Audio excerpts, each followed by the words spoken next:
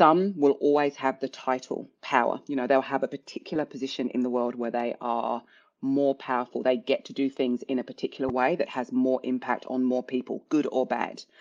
But for those of us that don't have that or are not aspiring for that level of power, we get to step into a form of power that honors who we are in our season of life, regardless of our background, our current season, what it is that we want for the future.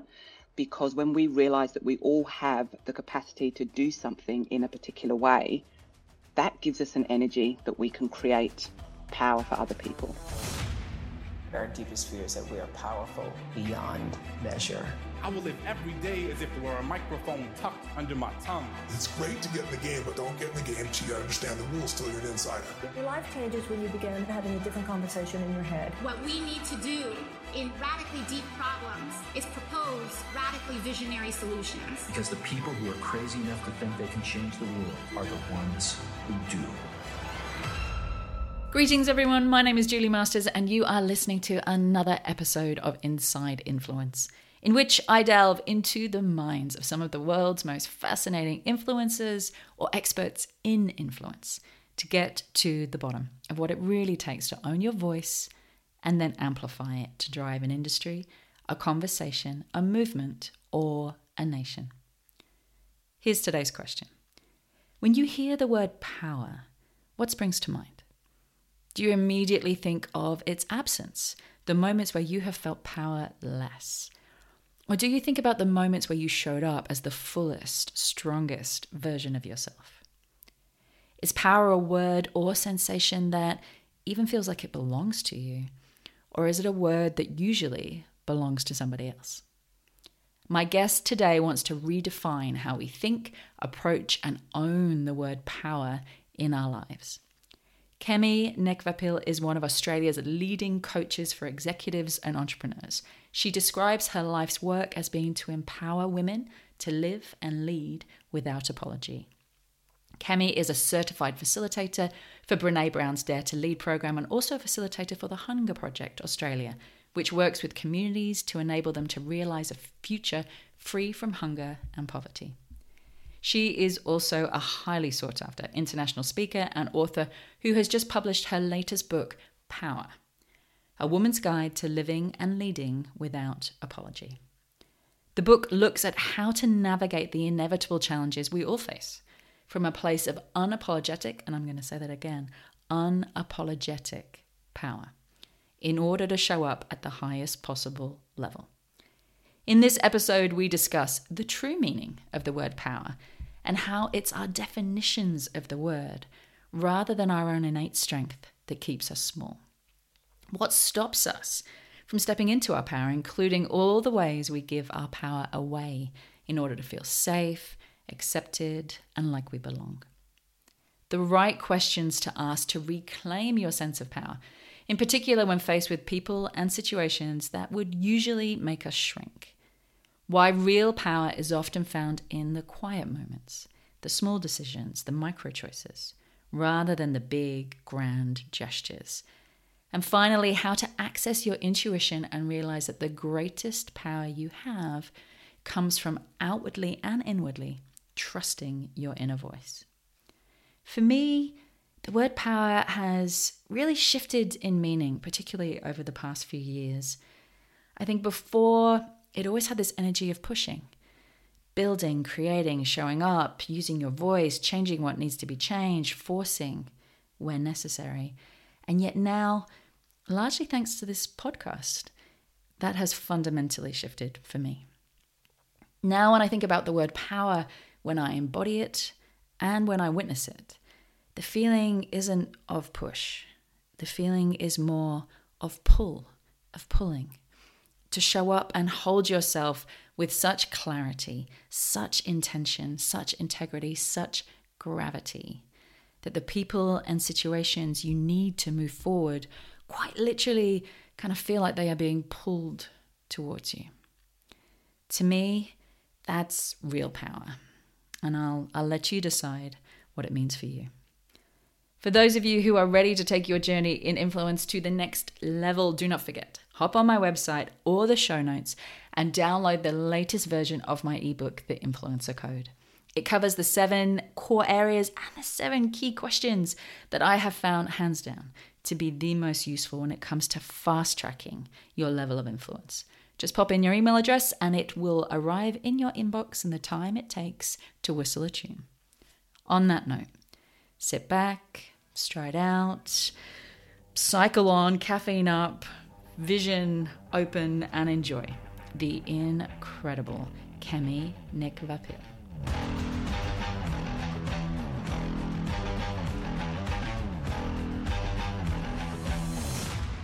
Welcome to the podcast, Kemi Nekvapil. How are you? I am absolutely delighted to be here with you, Julie. Thank you for having me on. I'm delighted that we could get you. I know you've had a book launch and a bunch of other things going on. So I'm going to kick off. Before we start diving into your world, I want to just ask you the question. It's the question I always ask first on the podcast. It's, what's one idea that's having a lot of impact on your thinking right now, that's really influencing the way that you approach the world or your choices? And I know for people who are in the ideas world and who have incredible ideas, they just tend to find them first. So tell me, what's influencing you right now? Well, as you know, I listen to the podcast, so I'm so excited to actually be listening and answering this question in real life and not just in my head in the kitchen. I am always thinking about the power of delight. It is something that I believe in this fast-paced world that we're told that we should live in. We miss these small moments of delight. I just had one. I'm here in Melbourne, Victoria, Australia, and the way the sun was hitting an autumn leaf. And there are so many of these moments around us all the time, always in nature, but in other moments as well. The way we see an exchange between two strangers, or the way that somebody smiles at somebody else. And so I'm always thinking about how conscious we have to be about introducing and seeking and acknowledging small moments of delight in our lives. I've been thinking a lot about the word wonder recently. How much wonder I allow into my life, how much wonder I provide for the people around me, how many moments of wonder and awe. And so I love that idea of delight, because it's a similar energy. You know, it's how much do you let yourself be delighted by the things around you? Yeah, and you have to engage with some form of stillness for that to happen. You have to be observing your environment around you. You can't have your face looking down at a screen, which, you know, our screens could possibly bring us some forms of delight, but there's an energy of delight that's all around us that we are at risk of missing if we don't slow down. You also have to be present, which is a word I think, you know, it gets thrown around a lot. Are we present? Are we not present? But there is a tendency, right, to either be in the future, thinking about where you're going, what you have, what you don't have, where you need to be, where you're not, or in the past, which is thinking about the conversation that you just had and the thing that you just did. And I can definitely speak for myself that, you know, the moments when I stop and be fully in exactly where I am now. Somebody said to me recently, do now what can only be done now. And that made me stop and look around and go, do now what can only be done now is looking around exactly where I am right now. So delight, I'm going to take that word. I'm going to take that word with me.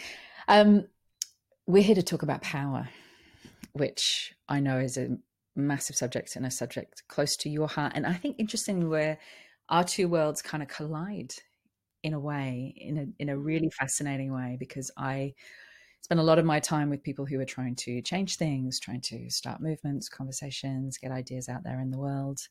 And you do the same, but from a different angle. So, and I think this word power comes up a lot, and I really want to dive into it with you, but I think we're better off starting with a definition. So when I've heard you ask the question, you know, when I say the word power, what do you think or feel? What's the usual response? What's the response you usually get back? I think one thing that's amazing is that people generally do have a somatic feeling, like there's a feeling. And for most people, it's a contraction. And the words that come back, so if I'm on stage speaking to an audience, I will sometimes ask them to shout out words. And it is dominance, greed, devious, pain, hurtful, scarce, basically not words that most of us want to be involved in or most of us want to be perpetuating in the world.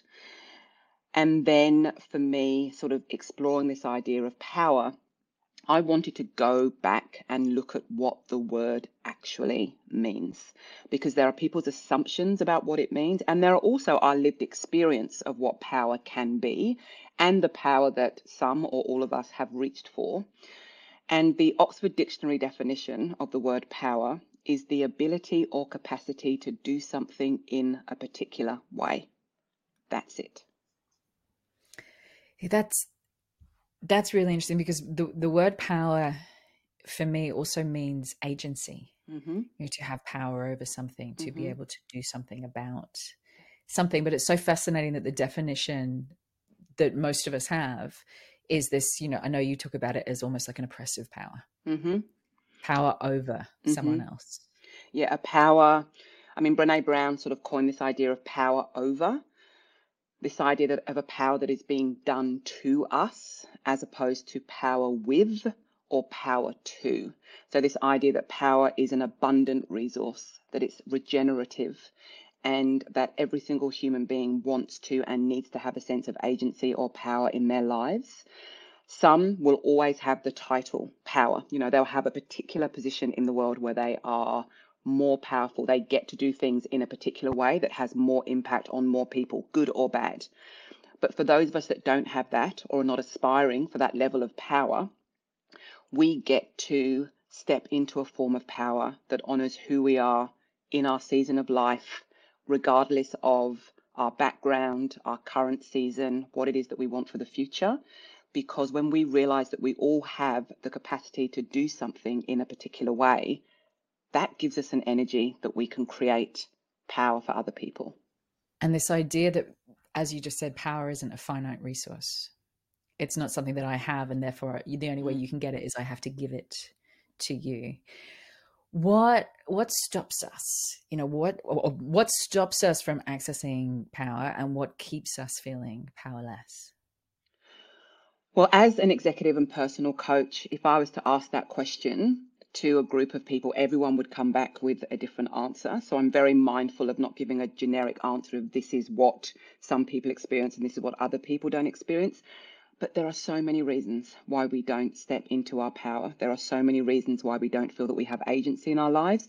Some of them are completely, I know you talk a lot about this idea of internal influence. What are we telling ourselves about ourselves? But we cannot ignore, especially when it comes to power, the systemic structures that we have to live with or that are done to us that give us a sense of powerlessness. That is very real in the world and very true. And so the reasons why some or all of us won't step into our own power is because we have been told or we have experienced it is not safe for us to do so. So in some cases, the idea of doing something in a particular way actually means giving our power away because we know that will keep us safe. So what I talk about is this idea of power is a practice. We will give our power away in certain situations because it's safer for us to do that. Depending on our identities, power is something that can be taken from us, and power is something that we can step into. So we're always in this dance between feeling it very strongly, losing it, feeling it strongly, losing it, feeling it strongly, losing it. And that, let's give a very simple example. That could be that you nail a presentation that you're giving to an audience and you walk off the stage and you're like, nailed it, nailed that one. And then you have a call with your mum and you're just like, okay, like, did not nail that one. Did not nail that one. There goes my power, regardless of your age, depending on your relationship. And so this idea that power is something that we move in and out of all the time. And for me, and for the clients that I work with and the audiences that I speak to, that is what makes this concept of power more powerful. It's not that you have it or you don't have it. It's that we will all find ourselves in situations where we're in and out of it. How do we rebuild it and take ownership of it for ourselves? I really love that definition because I'm just thinking about it now. The definition of power is almost like a dance. Like you have it, you hand it to someone, you come back, you get like, you're constantly dancing with it, as opposed to that definition of you either have or have not stepped into your power.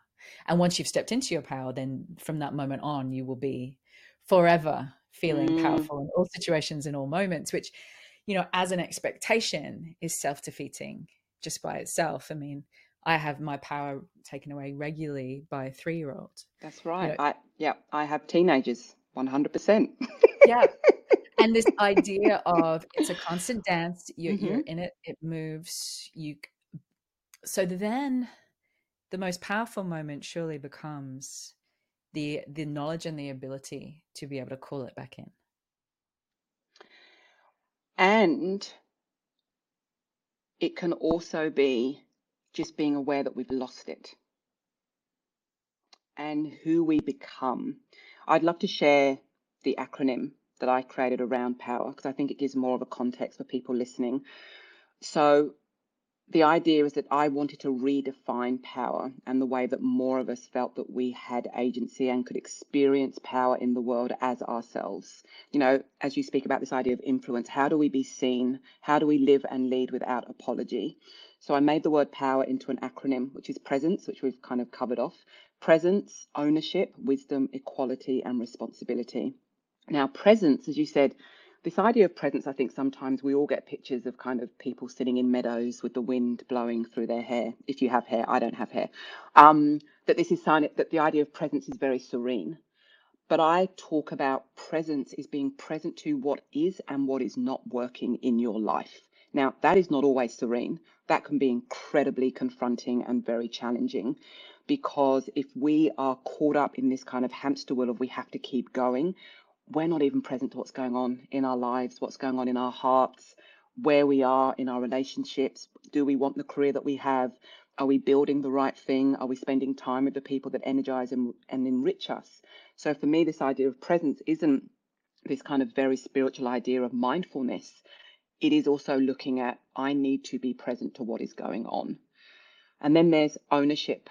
And I talk about this idea of owning our narratives, the stories that we have been told, the stories that we've witnessed, those we've experienced, those we've made up, and those that we have created. And what we want to do as human beings is integrate all of those stories. So not, I'm only allowed to be in this space if I hide these parts of me, or I'm only a good human if people don't know about this part of me, that we can show up in spaces and places as 100% versions of ourselves. I just want to go back. We're going to go into each of these, but I just want to go back to presence for a second. You know, you were talking about presence not being, for me, it's always white linen for some reason. Always. And there's always like grass in the meadows with kind of like daisy flowers, and they're always blowing in the wind. Yeah, I have no idea who wears purely white linen, but it's the people who are present, right? That's right. Those ones. Yeah. Those ones, the mindful ones. But I love that definition, that presence isn't serenity. Presence is being present to what is working and what is not working. And the question I have around that is, in my experience, which may or may not be unique, that has always required space, which can be a luxury during certain chapters of your life, depending on your life and who's in it and what's going on. Does it require space? Do we need to stop everything and, you know, head off for 24 hours and sit on a mountain? Is it something that we can do in the moment? It is 100% something we can do in the present moment, because the question is, and obviously as a coach, questions are my favorite because they give power to the client. The question is, what is working in my life? What is not working in my life? That is as short as it gets. In terms of going away for 24 hours or going on a retreat or any of those things, the reality is we have either experienced this or we know people in our lives that if we don't take the time to stop, and we need to, our body will take us out. Happens all the time. Happens all the time. So being able to carve mindful present moments when and where you can is possibly going to mitigate being taken out for a longer period that wasn't at your own choosing. And I think also there's a combination there as well, where asking it, like stopping in the moment, taking a breath, going, what's not working? Like, why am I responding in this way? What is not working here? And then often the acknowledgement of what's not working, as you said, it's, acknowledging when you've lost the power. You can't fix it in that moment. Sometimes that takes space to go, okay, I know this isn't working. I'm flat out for the next week, day, whatever it happens to be. I know that I need to carve out some space to really sit with that. And how do I want it to be different, and what needs to change 100%. in order to change that? 100%. Awareness is powerful. We all have go-to responses, I believe, when we feel like we've lost our power. And I heard you say something that we adopt unhelpful ways of living with powerlessness. What are some of those unhelpful ways that we tend to adopt? Well, I can only speak for myself. So I am English born, Nigerian heritage, and I live here in Australia. So I'm a dark-skinned Black woman. And I grew up in the 1970s in the UK, and the systemic structures told me very, very clearly that I had no power. And I was very fortunate that some of the foster families that I lived with, I had 6 primary carers growing up. Some of those families loved me very deeply, and some not so much. But everywhere I looked and turned, I was only ever the only Black person. And then I was a Black girl, so add that intersectionality. So I didn't even think about power. I just knew I didn't have any of it.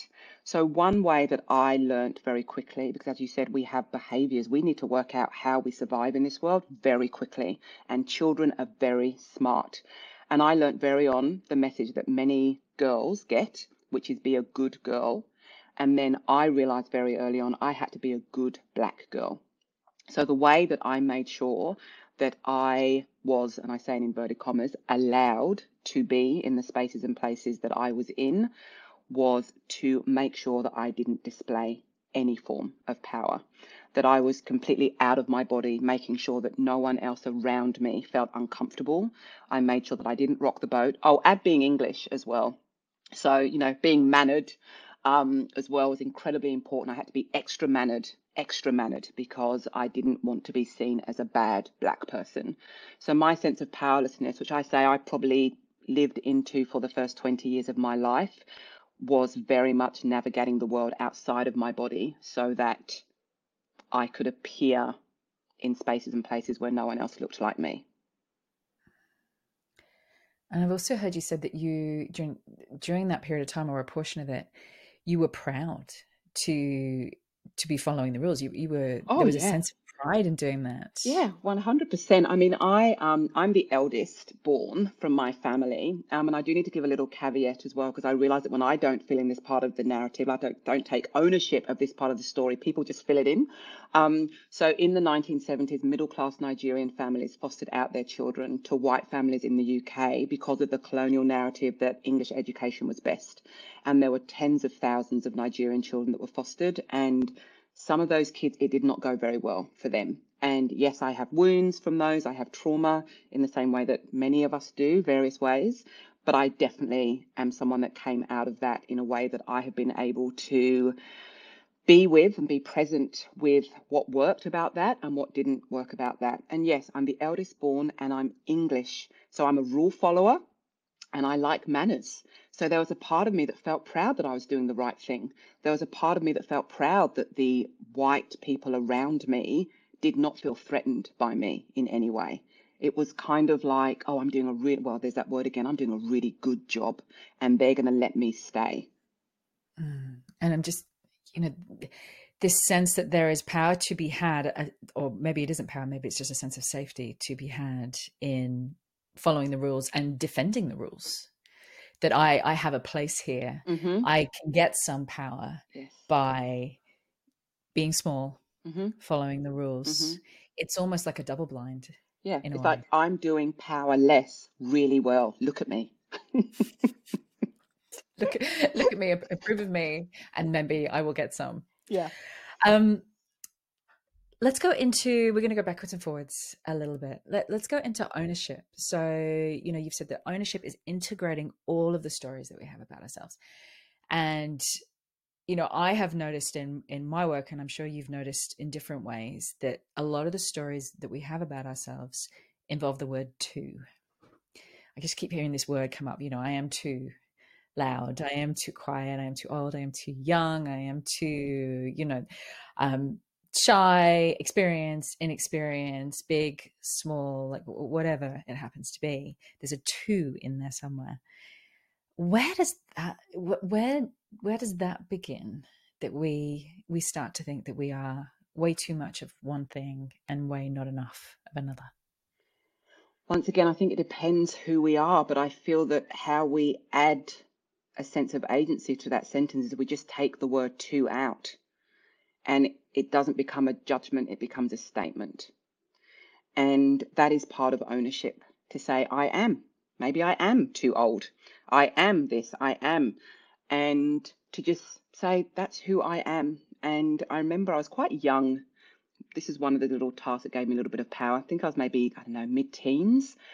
And somebody said to me, do you know that not everyone else thinks like you? And I remember just thinking, really? Really? Don't they? But the sense of freedom then, and that was followed by, and not everyone else, and not everyone will like you. Now, I already knew that. I had experienced that as a Black person navigating white spaces. But someone saying that to me, I just remember feeling this sense of relief. And maybe that was the beginning of me starting to think, you're spending a lot of energy trying to make people around you like you. What if you let go of that? What energy would you then have for yourself to explore other things? That's interesting. The idea of being liked and how much energy we put in it, and how much of our power we give away when we judge our right to be in a space or a place or a situation by whether anybody is happy that we are there or not. Let's flip that for a second and just play with it. Because I know, I'll give you an example, just because, a lot of this is, as you said, it's somatic, like I can feel it. I know what it looks like.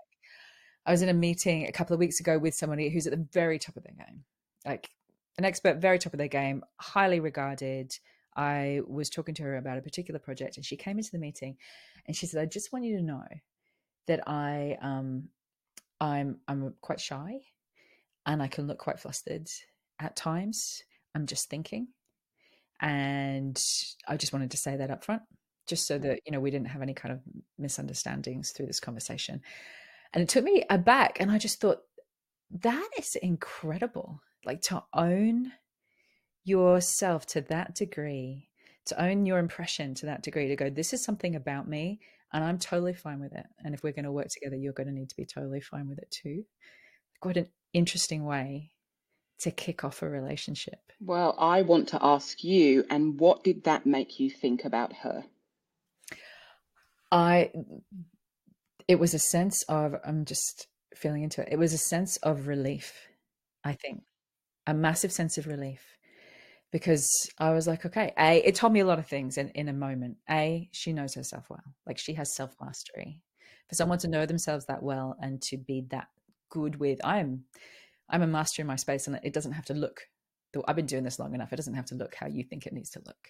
So there was that, there was the confidence piece of speaking up, there was the using a voice, advocating, and also just a sense of relief that if this conversation does feel different, that's just part of her process and she knows what she's doing. Yeah, and there's something so generous about her sharing herself with you. When I hear that story, one thing that resonates very strongly to me is her saying to you, here I am as a human. Let's do this as humans. Yeah. And maybe that's also part of the sense of relief, because if somebody gets to take up space, then, it is permission to take up space. Yeah, 100%. Yourself. There's actually incredible singer Lauryn Hill. I don't know if you know her work. I do. I love her. Okay. I was just listening to her the other day, actually. Oh, really? Okay. Yep. So in her album MTV Unplugged, which I'm just plugging that for anyone that likes to listen to a good bit of R&B, she actually says, I wish everyone would just walk around with their stomachs out, because then you can just go, oh, you've got one too. And the sense of relief, if everyone just stopped holding their abs and holding their stomach in. I feel the same about our humanity. If we could just say, here I am and I'm shy. Here I am and I'm confused. Here I am and I don't know what I'm doing. Here I am and I feel like everything is falling apart. And the opposite of that, here I am and I am thriving. Here I am and I'm celebrating. Because that can be as vulnerable in certain cultures and places as it is to say things in life are not working. Like you be in England or be in Australia and say things are going well, not necessarily going to be received that well. In the US, and it's one thing that I admire about the US culture, is you are allowed to say, I am good at this, and people are allowed to celebrate themselves and celebrate each other. So power shows up in different ways depending on who you are, where you are, and the reasons that you step into it and the reason that you step out of it. Something else you said, so it's about owning our stories. We talked about owning our stories, you know, the twos that we have, being able to own a part of ourselves and know that it doesn't diminish or neutralize any other parts. Mm-hmm. Like I can still be an incredibly fierce leader and be vulnerable and compassionate. I can still be a master in my space and sit here and go, in this particular moment, in this particular situation, I am clueless as to what's going on. No idea what is going on. Yeah, I got no idea. But you know what? I'm not moving until, you know, we figure it out. And I've walked this path many times before, and I know that we're going to hit points where we feel clueless, and it is part of it. Yeah.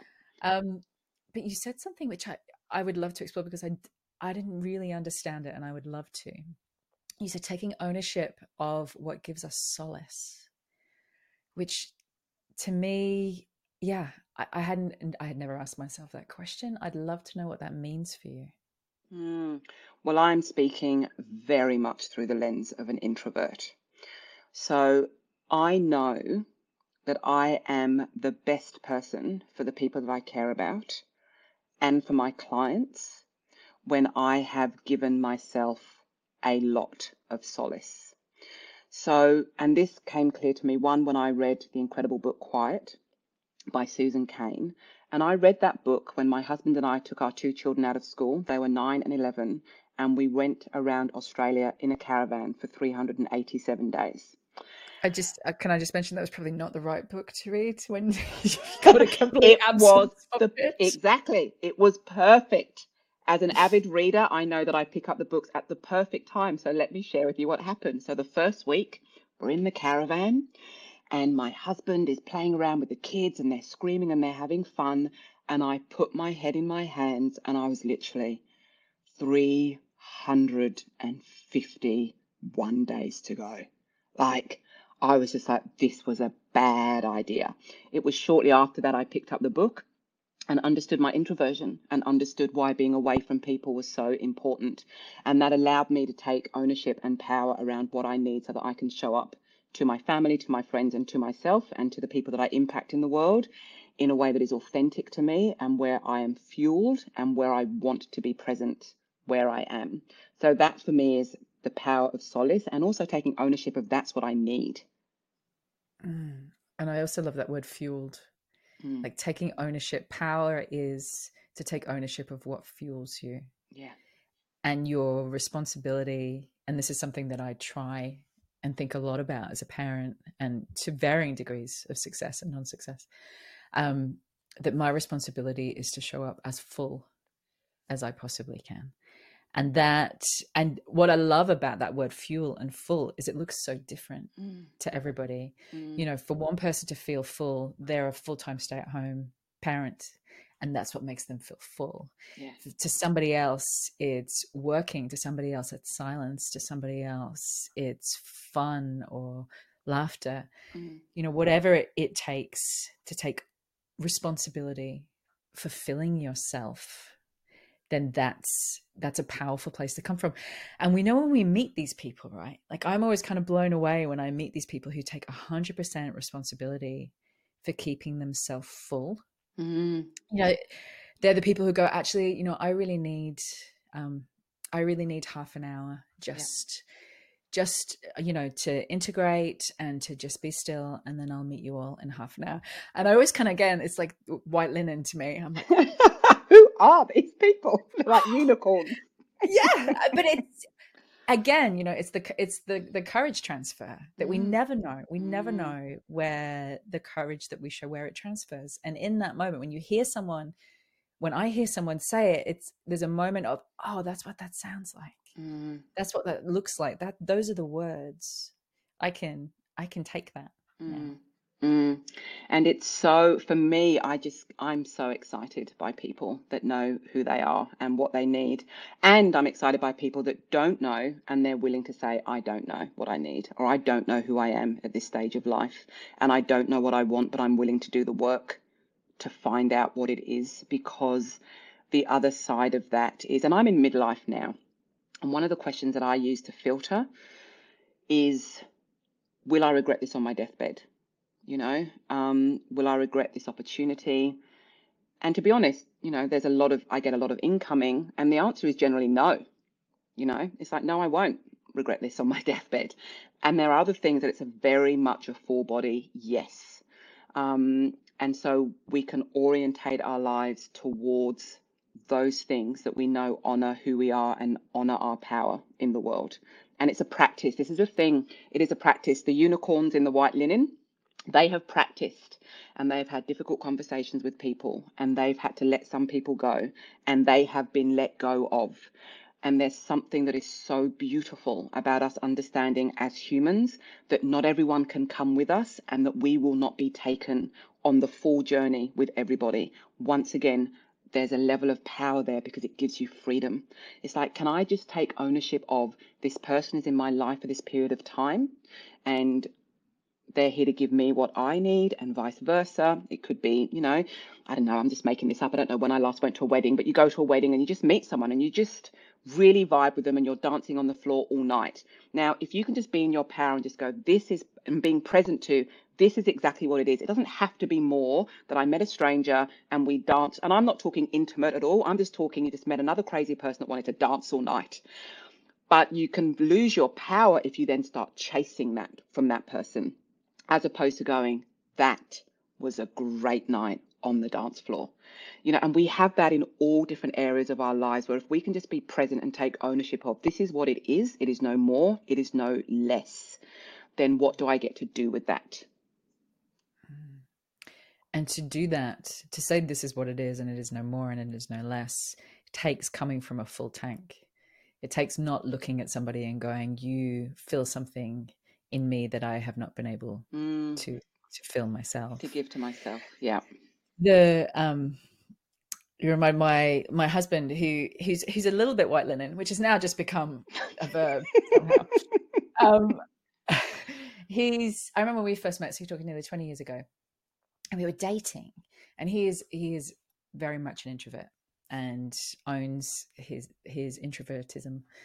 And I remember him saying to me, I need one night a week where I don't see anyone and I don't see you, and I don't have to do anything and I don't have to tell anybody where I am, and I just need one night a week that's my night. And I remember laughing. That's why you've been married for 20. That's why you've been married for 20 years. Because I was in my late 20s, and I was like, dude, I don't care where you go. Like, like, I don't need to see you every night. You don't have to tell me where you are. Like, have every night. I don't mind.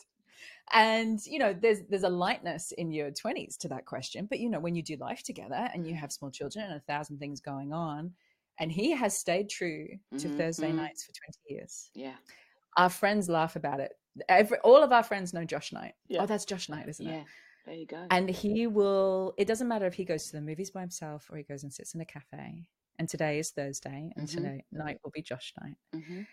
But he owns that so solidly for himself. And I've, probably tried to cross that line before, where it's like, do you need to do it this week? Could it be Wednesday this week? Yeah.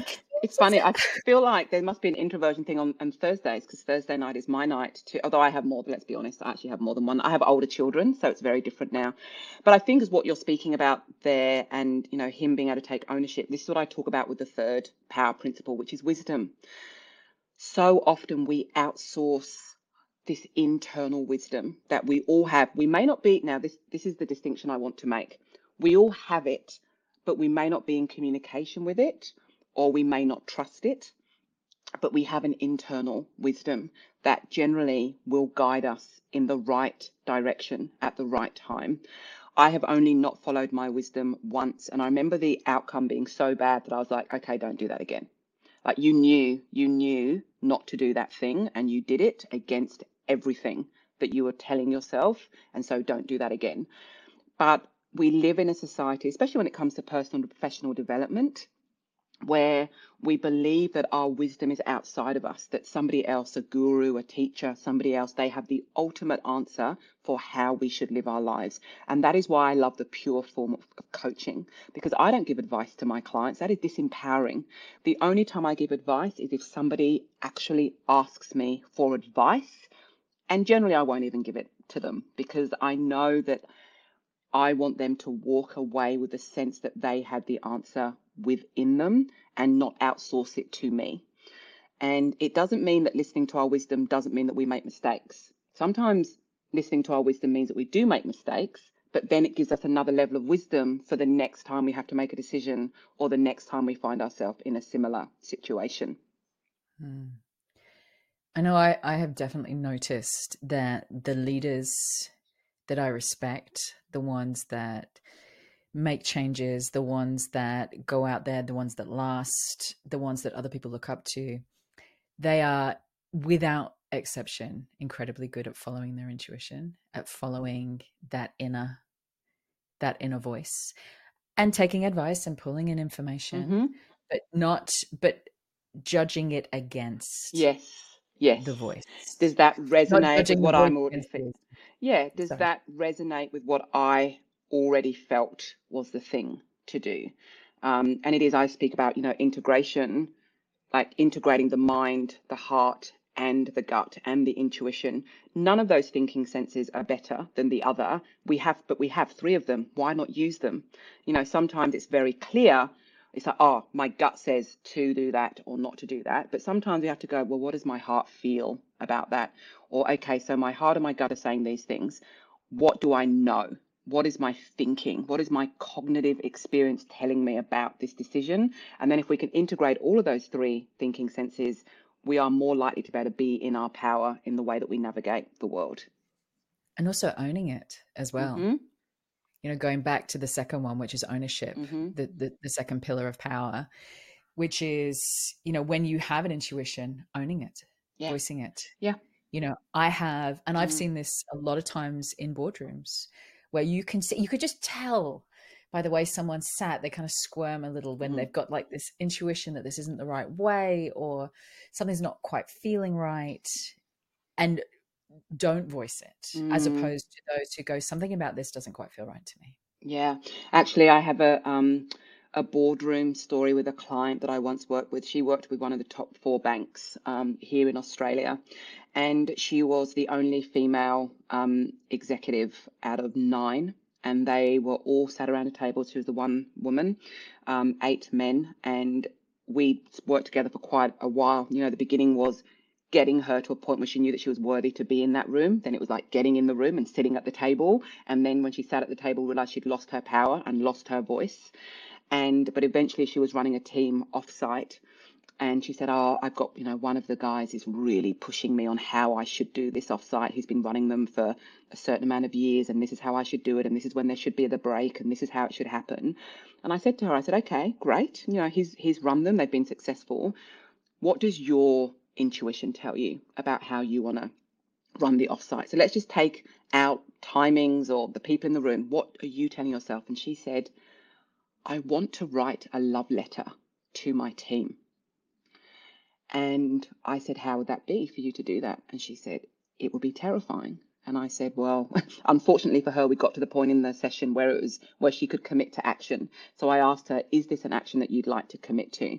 And so we met a couple of weeks later, and she said, I've decided that, yes, I'm going to. The offsite was that following weekend. She sent me an email on the Monday. She said, not only did I write the love letter to my team, but this colleague who I felt the pressure from came up to me in tears and said, I have never felt anything that strongly in an offsite before. You have taught me so much about leadership. And that's the power of intuition. Yeah. Because I don't know, for me, intuition, it just comes in from so many different angles.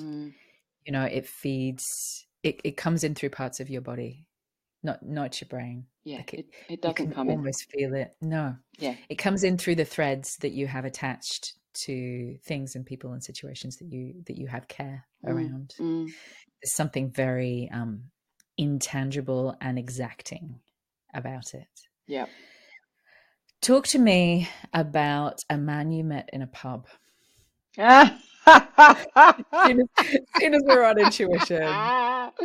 is great. Okay, I will talk to you about the man I met in a pub. So the man I met in the pub, I actually at that point I was working as an actor and I was successful as an actor. I very much enjoyed the career and I was with the Royal Shakespeare Company and I was in New York and I had a conversation with a fellow actor. And she said to me, I'm so excited to be here in New York with the Royal Shakespeare Company. You know, my dream is to play Lady Macbeth when I'm 40. And we were in our early 20s.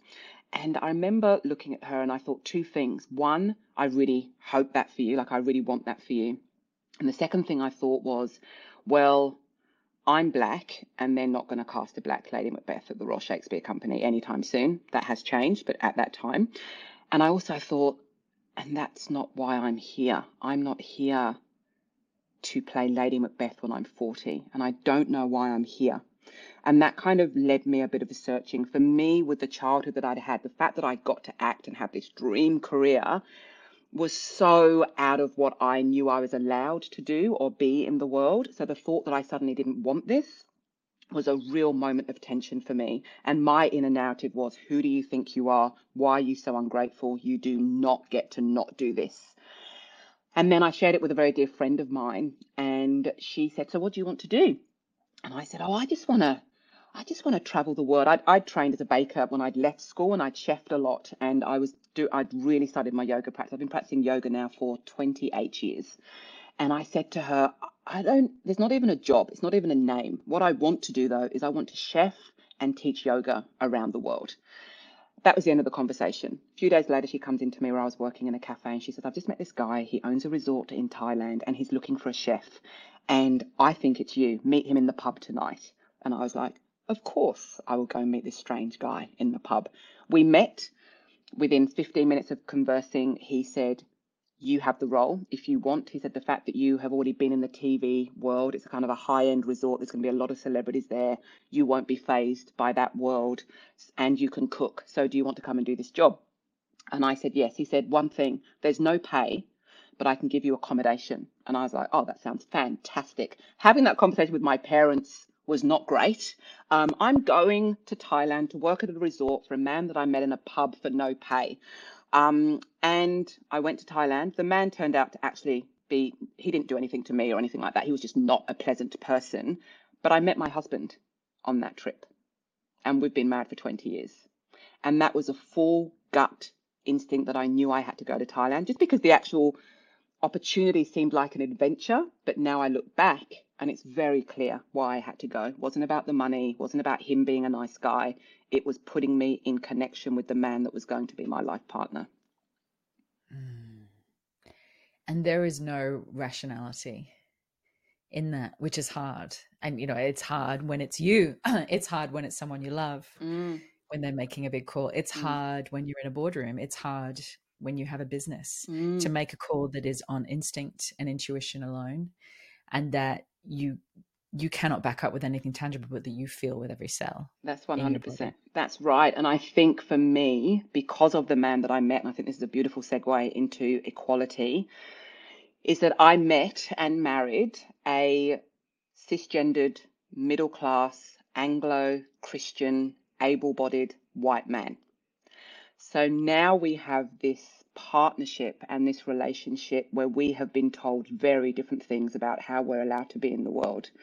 And I can honestly say that one of the biggest gifts that we have given each other, and my husband would laugh about this, is that I have taught him that not everyone wants to hear his voice. And he has taught me that I am allowed to be in the world as myself. And we have 2 biracial children. Our youngest is non-binary. And it has been such a joy and a delight and a challenge to look at what equality looks like within our marriage. And when I talk about equality as the power principle within the book, I talk about global inequality 100%. And I am sure that most of the listeners to this podcast are already contributing to global inequalities in whatever way resonates to them, in whatever way is important to them. but I'm talking about the sense of equality that we have inside each of us. You know, I've had the incredible privilege of being a lead facilitator for the Hunger Project for over a decade now, which means that I take Australian business owners at this point. It's different countries have different, but I'm in Australia. Australian business owners to countries such as Uganda, where we work with village partners to look at what does leadership look like in a rural village, and what are the resources, their internal resources that they have to get themselves out of poverty. And I've also had the pleasure of facilitating on Necker Island with Richard Branson, talking about being 100% human at work.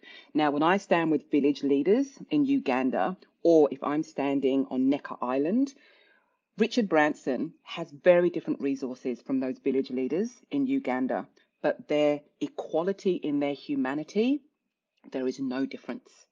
And yet so many of us have had to navigate the world thinking that we are less than other people. And so when I talk about equality, yes, it is about global inequality, but it's also about, and it is a practice for some of us, the practice of we are allowed to be in the world no matter how we identify. And something I'll share with you, I heard someone the other day, their name is Alok. And they say, people are not scared of trans people because of how they look. People are scared of trans people because they unapologetically show up 100% as themselves in the world. And that is scary to people. And I just remember hearing that and thinking, that is incredibly powerful. That is incredibly powerful to know that there are these people that are leading the way of what it looks like to stand in the world when their physical safety is so threatened, and yet they decide, I will be here and I will be seen and I will live a full expression of myself, and I will stand in my power regardless of any structures that try and take that power away from me. I will be seen and I will be allowed. That is inner equality. And again, I just want to point out the change in definition there, because it's one of the most beautiful things and powerful things I'm taking from your work is you redefining some of these words. You know, this idea of equality, that if we want to work on our equality, yes, we need to work on equality in the world and inequality in the world, but it starts here. Like, it starts with, how equal do I feel? Mm-hmm. How much do I feel like I deserve to take up space? How much do I feel like I am allowed to show up 100% expression, full technicolor expression of myself? Mm-hmm. And in doing that, we would probably have more of a ripple effect on the inequality in the world. 100%. Just by simply all of us showing up and giving others permission. Yes. And the caveat is that we all know that is not easy. Showing up in our families, whether it's our nuclear families, our families of origin, whether it's in communities, whether it's in the boardroom, whether it's on the factory floor, none of this is easy, but it is a sustainable practice of power, because as we spoke about at the beginning, we step in and out of it. We always will while we're alive. And so the more that we step into it and we surround ourselves with people that can tell when we're out of it and they will step in for us, is also a form of power. And the final power principle is responsibility, which you've touched on, because for me, that is the defining word of professional and personal development, is responsibility. And it is one of the gifts of me being a foster child and having those 6 primary carers growing up, is that I knew for a fact that no one was coming to save me. And as a child, when I would read fairy tale stories, there were no princesses that looked like me. So I knew that there was no prince coming to get me. Now, taking responsibility for our lives is a little bit like presents. It is not pretty always. It is not easy, but it is the ultimate form of power. It's not about saying, this didn't happen to me. It's not about saying, this is not a challenging, hard time. It's just saying, I have responsibility in my life. What do I get to do with it? Now, obviously, I just want to preface, I'm not talking about any form of abuse at all. That is a whole different dynamic that's created there. I'm talking about being able to take agency in your life and knowing that no one is coming to save you. You can ask for support. We must ask for support. We're social beings. We can't do anything on our own, really. You know, we must ask, we must be vulnerable, but ultimately we have to be responsible enough to say, I need help and I need support. And bringing those 5 power principles together: presence, ownership, wisdom, equality, and responsibility, is a framework that we can try on and that we can play with, and ultimately we can practice. And with responsibility as well, the idea that responsibility is choice. It's knowing that we are capable of choosing. And I remember someone saying this to me in a workshop once, and when you hear something that's so true, it almost makes you angry. So it's so true, and I hate it.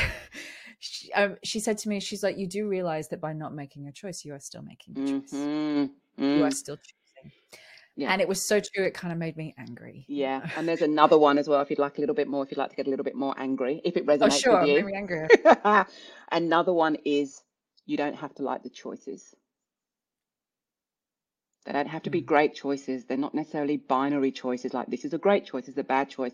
They can both be really hard choices to make. They can be very grey. You can hardly discern one choice from the other. But our power comes from a sense of, well, at least I get to choose something in this situation. Yeah. I always love the definition of the word responsible, which is ability to respond. I don't know if it's the official definition or not, but to take responsibility is to own the fact that I may not like my choices. I may not like the situation I have found myself in, but I have an ability to respond. And I don't have to respond now. And I may not have to respond to that particular person. And I don't have the right response. There are so many ways of responding, and not reacting.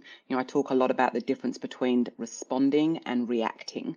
Responding generally takes time because, as you've mentioned earlier, we get hooked and we get triggered by things. And sometimes we just need to take the time to be present to why am I feeling like this about what they said or this person or being in this room? And we give ourselves the time to then respond in a way that honors the way that we want to be in a world and in a way that keeps us in our grounded power. I wish we had so much more time to dive in, and maybe there's a part 2 in here, but I want to just ask you a question. You had you said something, I think it was in the TED Talk that you did, and you said, we are creating a new world where we must take up space. And I wholeheartedly felt that and know that to be true, where we must use our voices, where we must make the changes that we're capable of making, where we must stand up and be seen, and however big or small. What's one thing for somebody who is feeling powerless in a particular part of their lives right now, be that in a lot of areas or one very particular area? What's one thing that they can do right now to start to reverse that, to dance back into power? For one, it would be a question. I believe in self-coaching. Not everyone has access to coaching. So I really believe in self-coaching as a very powerful tool. I would be inviting people to ask themselves the question, first of all, why do I feel powerless in this situation? Just to become aware of why. And there may not be an action to take straight away. It may just be sitting in the uncomfortable feeling of why you're feeling powerless, and then see what reveals itself. Because there may be a very clear action to take. It could be having a conversation with someone. It may be removing yourself from a situation. It may be setting a boundary or resetting a boundary. It may be making sure that you speak and that you use your voice. But definitely the first question is, why do I feel powerless? The second question, I'd say, looking at this idea of, our body tells us things, is to really clock how it feels in your body so that the next time you feel that, you know exactly what it is. And the awareness and the presence comes in first before you react. You're like, oh, I know that feeling. That's the feeling of powerlessness. And then you can move yourself away if you need to so that you can respond in a way that has you step back into your power. Kemi, thank you so much for your time and for your work and for all the elegant flips on words that even for me, I've got a whole new take on now. Thank you. Thank you so much, Julie. It's been a delight to speak with you. Thanks so much for listening. I hope you enjoyed this episode and have seized hold of at least one tool, idea, or mindset that will help you start raising your own level of influence. Now, for those of you who want to take the next step in your journey or would just love a roadmap to becoming the most influential voice, idea, or brand in your space, then I have good news. You can now download the latest updated version of my ebook, The Influencer Code, from my website, juliemasters.com. Also, there's a link in the show notes. Just pop in your email address, and I promise I will not spam you, but it is jam-packed full of ideas, tools, and case studies that I have come across in my now 20 plus years of doing this work. Not to mention the 7 areas and 7 core questions that I have found to be hands down the most valuable when it comes to immediately lifting your ability to make an impact. Download it, keep it, share it, juice it for all it is worth. I hope it makes a massive difference in both your career and your business. Thank you always to my co-founder and the main brain behind this podcast, Lauren Kelly. You kick my butt in all the right ways. Thank you for making it happen. And if you did enjoy the show, then we would love you to share this podcast and leave us a review on iTunes, Google, Stitcher, whatever your platform of choice happens to be. And don't forget to subscribe to make sure that you never miss an episode.